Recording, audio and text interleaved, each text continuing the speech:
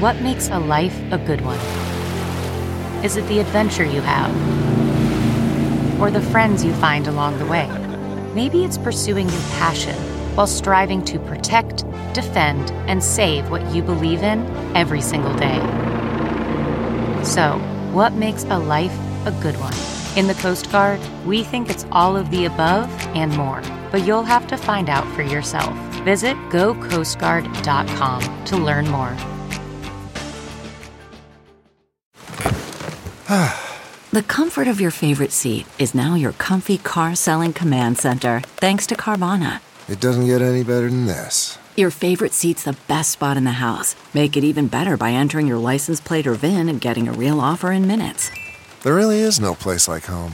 And speaking of home, Carvana will pick up your car from yours after you finalize your offer. Visit Carvana.com or download the app and sell your car from your comfy place.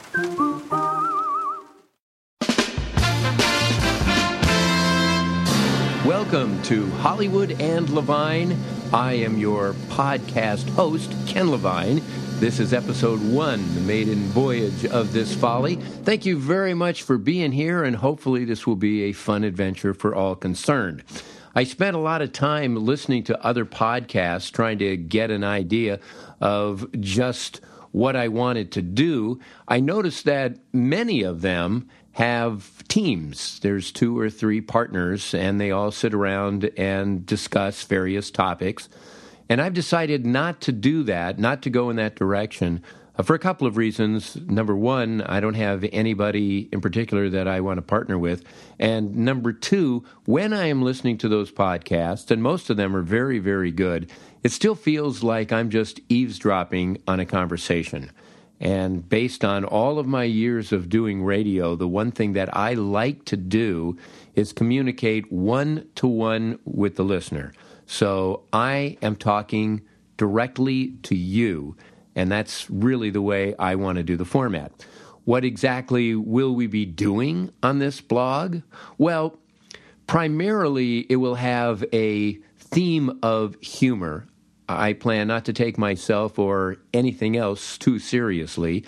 It will be about show business. It will be about television and my ersatz career. For those of you who don't know, for the last years, I've been a television writer, producer, and director, working on such shows as MASH, Cheers, Frasier, The Simpsons, Wings, The Jeffersons, Everybody Loves Raymond, Dharma and Greg, Just Shoot Me, and lots of shows that were canceled.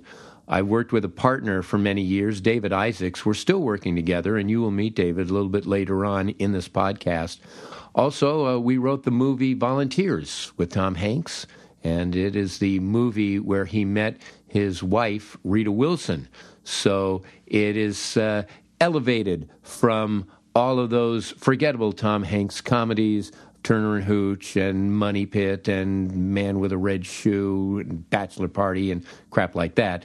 It also airs on TV quite a bit. For whatever reason, it gets good ratings. Thank God. I mean, it's a 30-year-old movie, and people are still watching it and enjoying it, and I'm still getting residual checks for 15 cents. So keep watching that movie. In addition to that, I also have another career, which is a Major League Baseball announcer. I was the voice of the Baltimore Orioles, the San Diego Padres, and the Seattle Mariners. Also did some fill-in work with the Los Angeles Dodgers and hosted Dodger Talk on the Dodger Radio Network for quite a few years. So there's some baseball stories that I will sprinkle in from time to time. And when I got out of college, I became a screaming top 40 disc jockey. I will be playing a sample of that, embarrassing myself a little bit later on in this podcast as well. So I've got a pretty varied background, lots of things to talk about. I will be doing interviews from time to time, and I say that from time to time because I don't want to get just locked into booking people. If I find somebody interesting, I will interview him for as long as he remains interesting, and those will show up on the podcast from time to time. A very popular feature on my blog is called Friday Questions, in which I answer questions from the readers about show business and life. Is it okay to pet on the first date? That sort of thing. And I'm going to extend it to the podcast as well. So if you have any questions about entertainment or anything in particular, you are welcome to submit those. We'll be doing some of those each week. I'll be playing some classic comedy bits from time to time. There may be some really great comedians that you just don't know yet. I'll be introducing you to those. I'll be playing samples of old radio broadcasts. I have been a teacher at UCLA, and I'll be giving some writing tips along the way, helping you out there.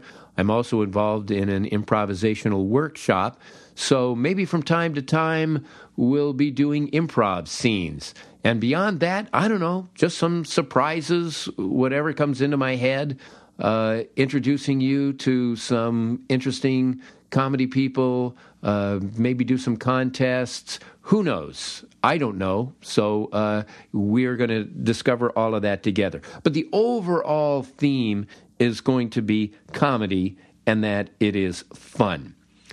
Also, before I get into my first topic, I should mention that even though you have not heard anything yet in terms of the content of this podcast, please give me a 5-star review on iTunes. They told me to say that. And subscribe on iTunes. I really do appreciate when you do that. And like me in wherever you have to like me. Okay, so that's the basic introduction. Now let's get into a little bit of the content. I want to talk a little bit about awards, because the award season has begun, and it begins each January, of course, with the Golden Globes, which is the one award show that I don't take seriously at all. Now, the Golden Globes, which are given out by the Hollywood Foreign Press, really is like 57 people. That's it. 57 people, maybe 62, do all of the voting. And these are not necessarily correspondents that work for the Bhutan Times. No, these people are, by and large, waiters here in Los Angeles that, as a sidelight, bang out reviews for various newspapers around the country. That is the Hollywood Foreign Press. Nobody in the industry takes this seriously. Nobody at all. The only reason that celebrities show up for the Golden Globe Awards is, number one, because they're on television, and they're a great way to really promote your movie or television show in anticipation of award shows that do mean something. So that's why they're there, number one. And number two, they're there because it is a dinner. So Hollywood is fed. Hollywood will go anywhere for a free meal. And more than that, they are liquored up. So the Golden Globes is pretty much a giant party sponsored by somebody else, and they give you awards, and you get to be on national television. So that's why the Golden Globes really do exist. But in terms of any meaning, nah, you can win 42 Golden Globes and it doesn't account for anything. A couple of years ago, The Martian was the best comedy of the year, according to the Golden Globes. So it really is ridiculous. And even the host, like Ricky Gervais, just dumps on the awards themselves. Part of the problem with the Golden Globes is that they can be bought. Do you remember an actress named Pia Zadora? Nah, you probably don't. It's because she hasn't been around for years and years. Well, I don't know, 25, 30 years ago, something like that. She was an aspiring actress, and she was married to the owner of the Riviera Hotel in Las Vegas. This guy was rich. And he sponsored a giant dinner for all of the members of the Hollywood Foreign Press. And surprise, surprise, Pia Zadora won an award that year. Jamie Lee Curtis was on a television show called Anything But Love, did pretty much the same thing, and got pretty much the same result. One of the shows that I co-created was called Almost Perfect, starring Nancy Travis in the mid-'90s. It was on CBS for a couple of seasons, and we tried to buy a Golden Globe. We had a big breakfast for them, but only half of the members showed up. So we only got half the votes, unfortunately. But again, the Golden Globes mean absolutely nothing. I remember one time when Laurence Olivier, the great Laurence Olivier, won a Golden Globe, and it broke in his hand as he was standing up there giving his acceptance speech. The Golden Globe just broke off right in his hands. Another award show that is completely bogus is the People's Choice Awards. Now, you've seen the People's Choice Awards. Here's the little secret on that thing. They tell you beforehand if you have won. Why? Because it's the only way they are going to get the winners to go down and appear on the award show.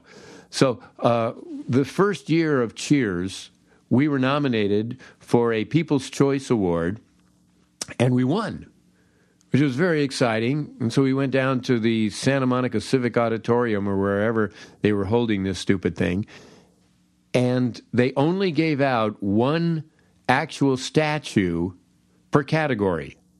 So, in other words, if I want my own People's Choice Award, and you know those crystal teardrop globby-looking things, it was going to cost me $350. So I said, fuck it. So I am a People's Choice Award winner, but I do not have the award.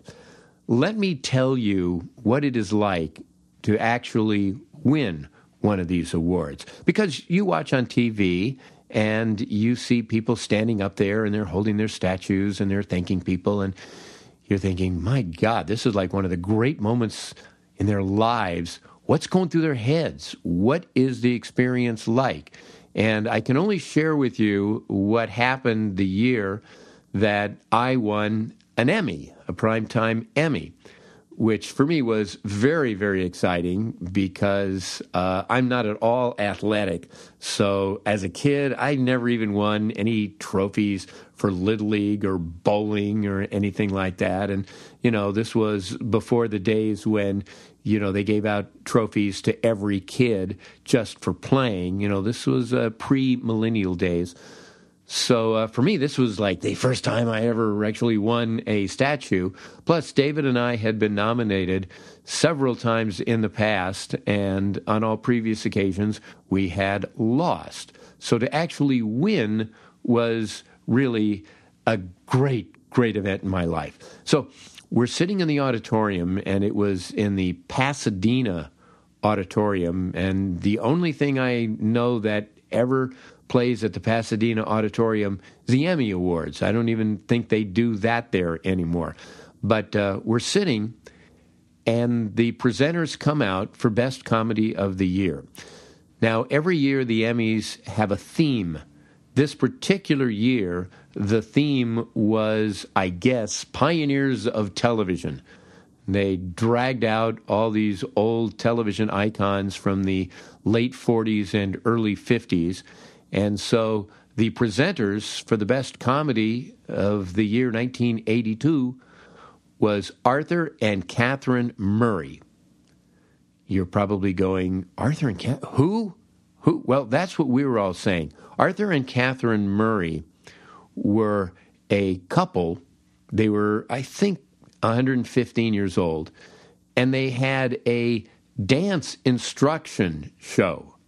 You talk about early reality TV, a dance instruction show that was very popular and was on the air for years and years, teaching you how to do the foxtrot and the cha-cha and that sort of thing. And they came out to present the award for the best comedy, and everybody, there was like a murmur in the audience. Everybody going, they're still alive? What? Really? I thought they died 15 years ago. So they read the nominees. Arthur reads the nominees. And then Catherine rips open the envelope. And this is like the big moment in my life, to hear whether or not I've won. And she goes, and the winner is... And I go, what?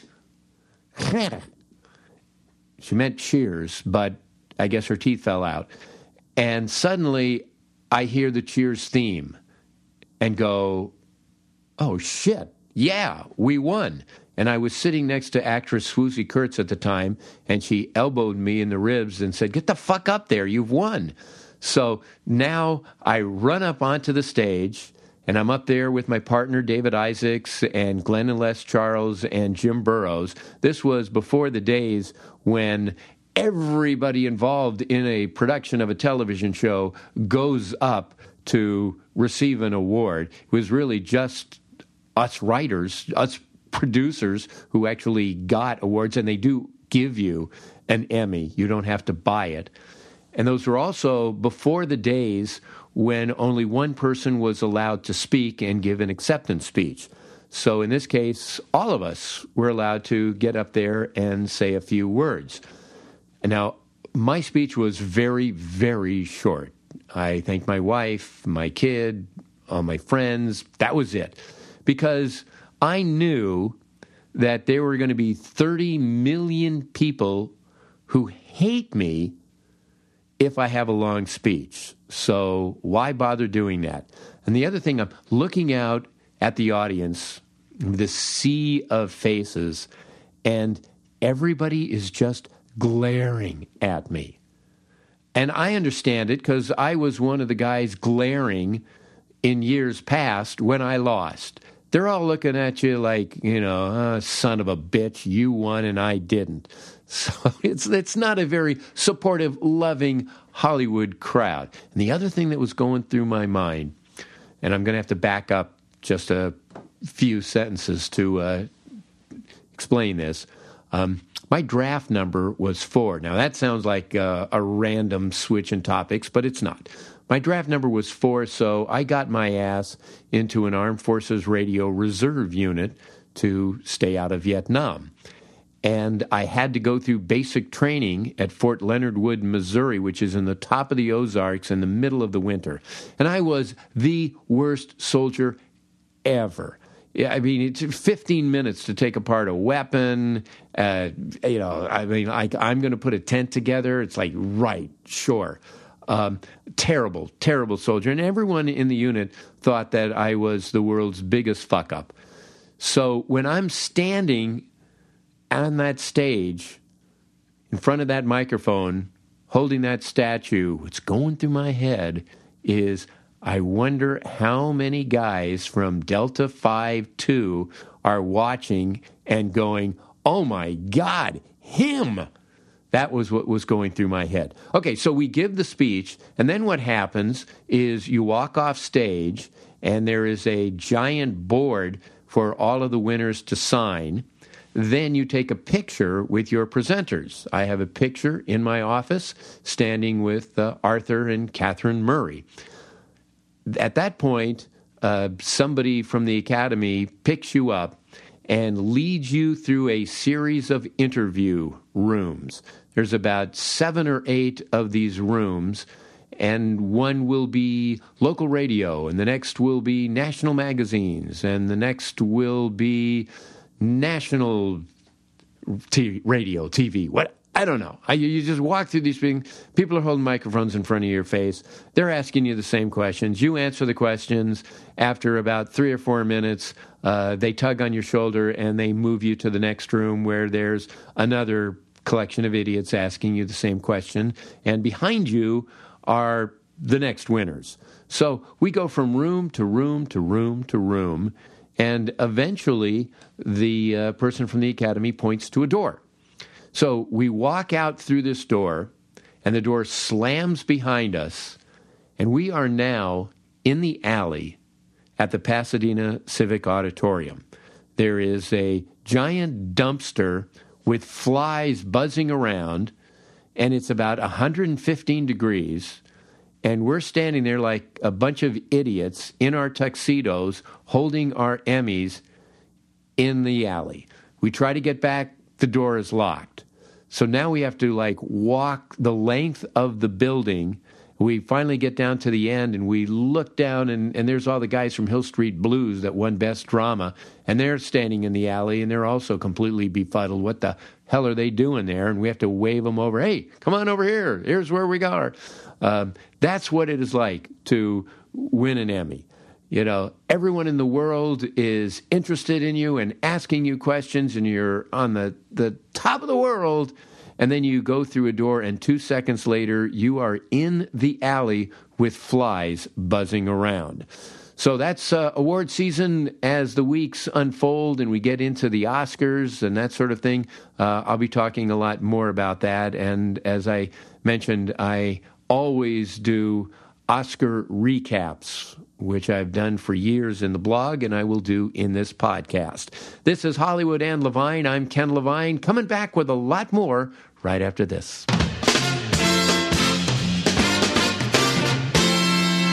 Welcome back.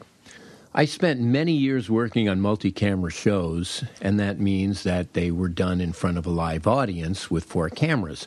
So anytime we had to do any kind of even minor special effect, we would have to hire somebody in the special effect department.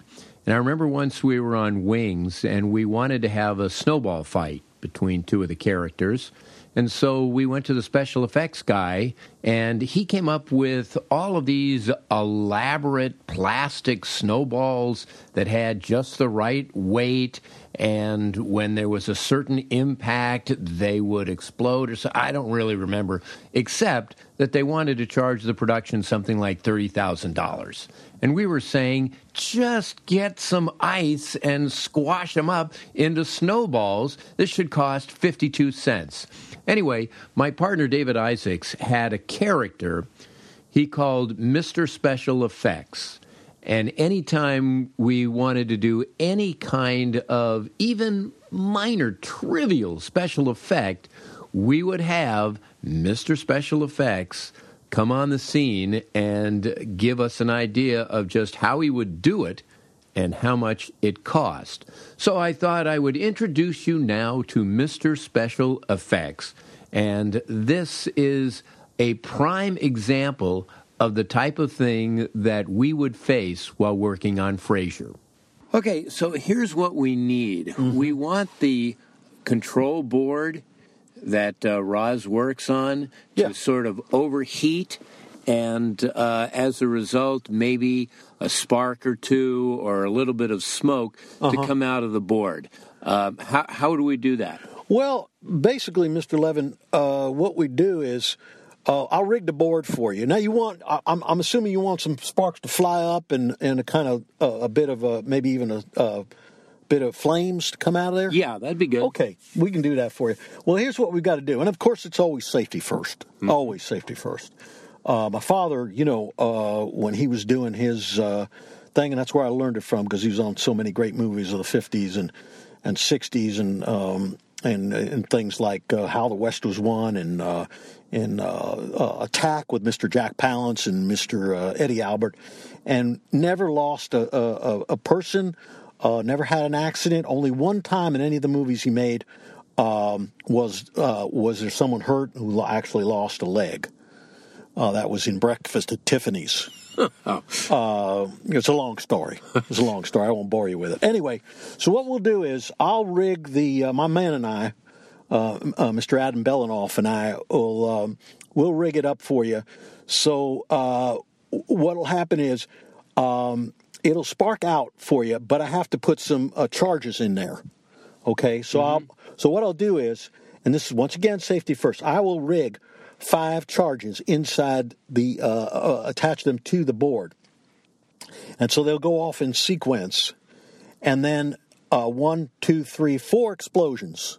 They won't be big, but they'll be enough that we want a little safety. So what I do is then I'll rig a bigger charge in the middle.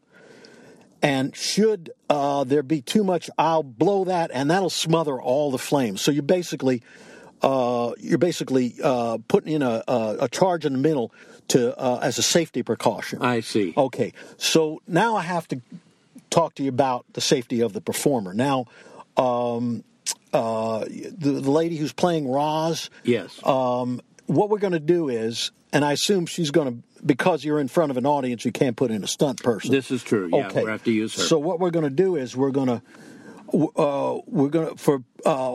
reasons of safety, we're going to have to cover her with about an inch to an inch and a half of Vaseline petroleum jelly, and that'll protect her or protect her skin. Should I have to go with that fifth explosion? Gotcha.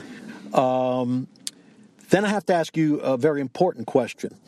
Was there an actress that you liked almost as much as the lady who's playing the part now? Actually, no. So, it's really kind of hard to replace. Okay. Well, that's helpful. That's helpful, and it'll help me determine how many grains of charge I need to pull this damn thing off. What about her wardrobe?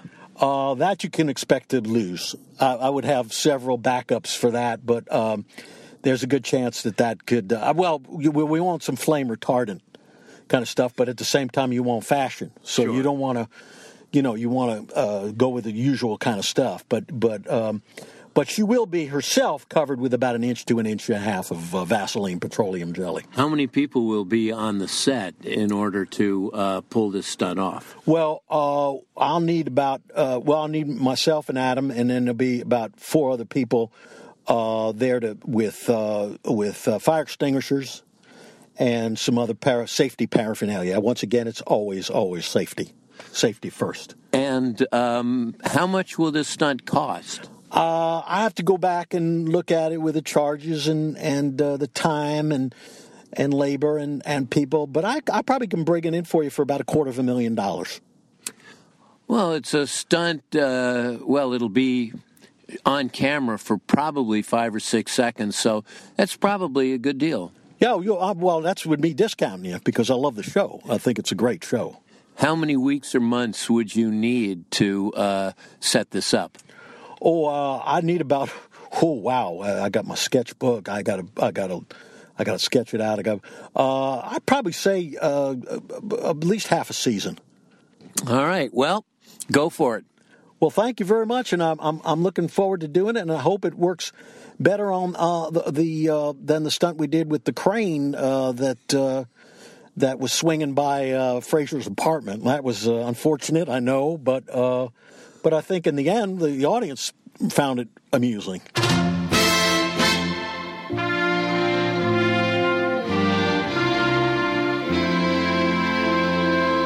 One of the more popular features of my blog is Friday Questions, in which I answer questions from the readers about the industry or life in general, whether it's okay to pet on the first date, that sort of thing.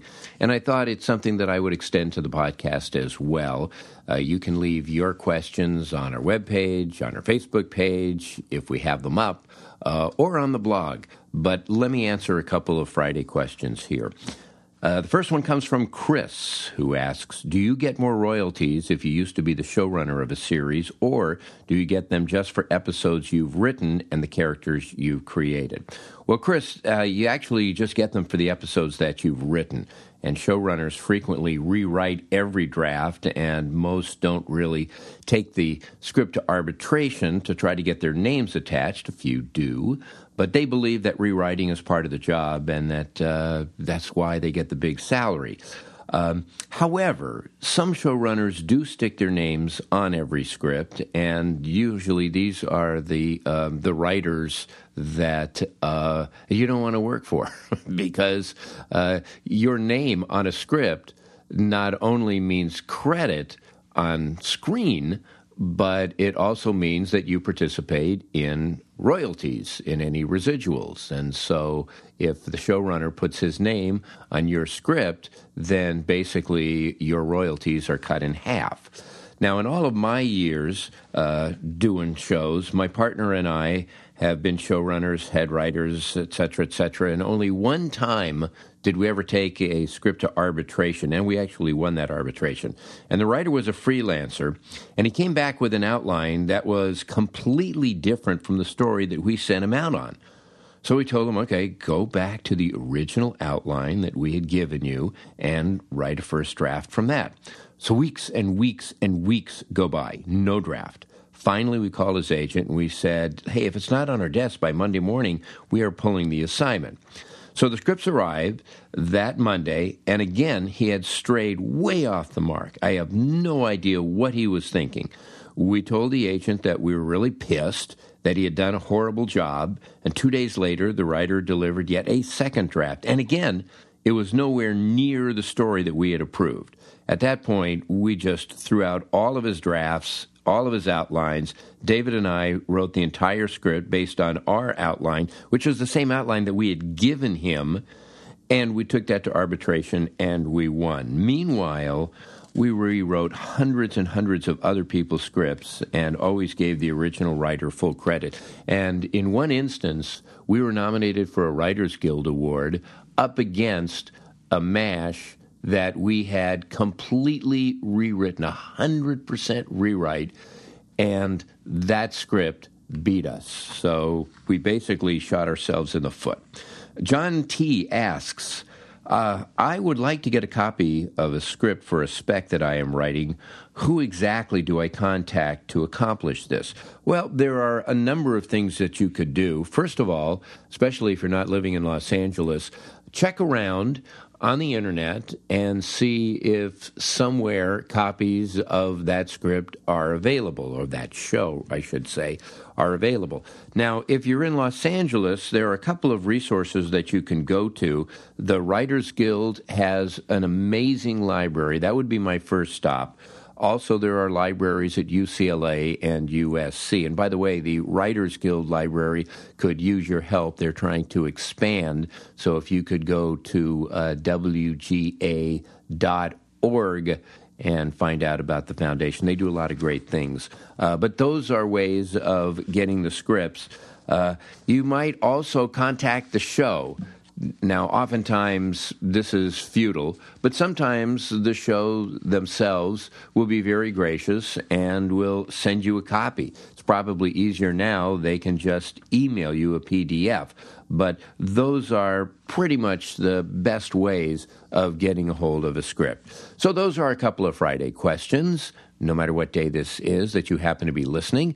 When we come back, I'm going to embarrass myself because I am going to play a sample of me as a disc jockey back in 1977. Hollywood and Levine continues right after this.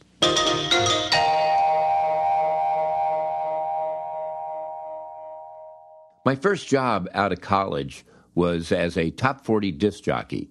This was back in the 70s when radio stations still had high-energy top 40 stations where the momentum was always moving forward and the disc jockeys were always exciting and talking over the intros of records and that sort of thing.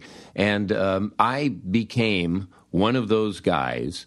The problem is I did not have the classic DJ voice. I still don't, but especially back then, and especially when the rule of the day was to talk very fast and to be very exciting.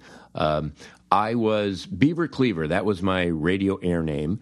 And I appeared on stations in Bakersfield and San Bernardino, Detroit, New York, San Francisco, L.A., San Diego. And I'm going to play you a brief sample of what I sounded like back in 1977. This is KTNQ Los Angeles, the new 10Q. And I was on there with the Real Don Steele and a lot of other legendary jocks. Charlie Tuna was on that station briefly for a while as well. And so this is a sample of my air work. Now, this is called a telescoped air check. What is that? Well, when disc jockeys would go on the air, we would put a cassette in a recorder, and the recorder was hooked up to the microphone. So anytime I turned the microphone on to speak on the radio, it turned on the tape recorder. So when I finished speaking and it would turn off the mic, then it would turn off as well. So you're only getting like the first 10 seconds of a song, and then it goes swish, and then you get the very end of the song.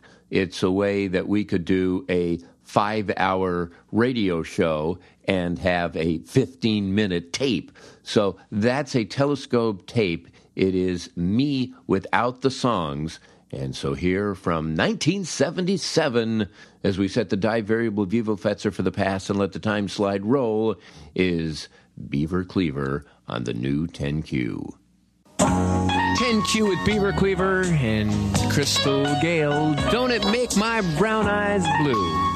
Call Earl Shive. He'll paint any eye, any color for $39.95. Don't know when I've been so blue. Don't it make my brown eyes? Don't it make my brown eyes? Don't it make my brown eyes? It's hard to tell with that paper bag over your head. 10Q, where Willie B is going to be here in minutes with a Super Hall & Oates Fun Pack plus Wham. That's right, W-A-M. Here's E-L-O, and I'm into living things. That's right. I'm not one for necrophilia.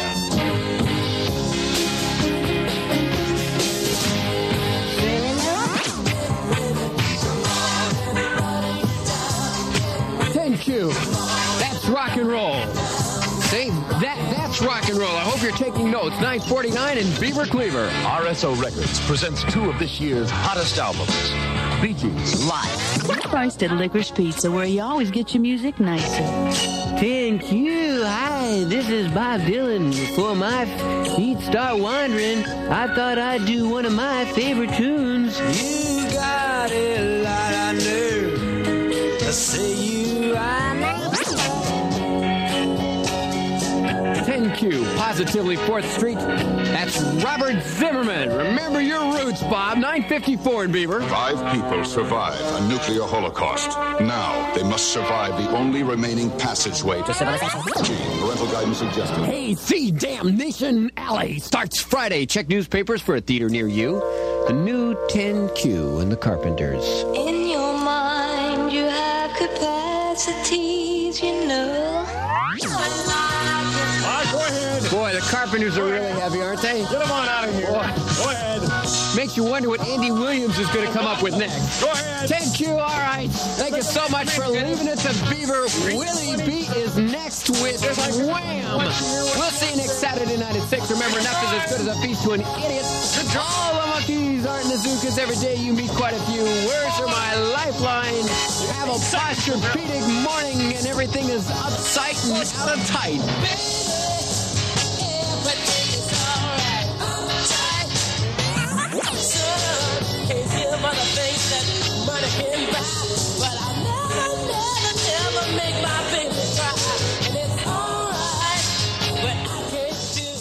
I was insane, wasn't I? Okay. In future weeks, I'll be talking more about my ersatz radio career and giving you more samples. So that is going to do it for this edition of Hollywood and Levine. Thank you very much for listening on this maiden voyage. I would appreciate your likes. I would appreciate you subscribing to this wherever. Also, your comments. What do you like? What don't you like? I'm just kind of feeling my way along here, especially on episode number 1. We will be back next week. My thanks to Susie Meister-Butler and to Adam Butler and to you for actually sitting through this madness. Talk to you soon. Okay, you can get off the treadmill. Bye-bye.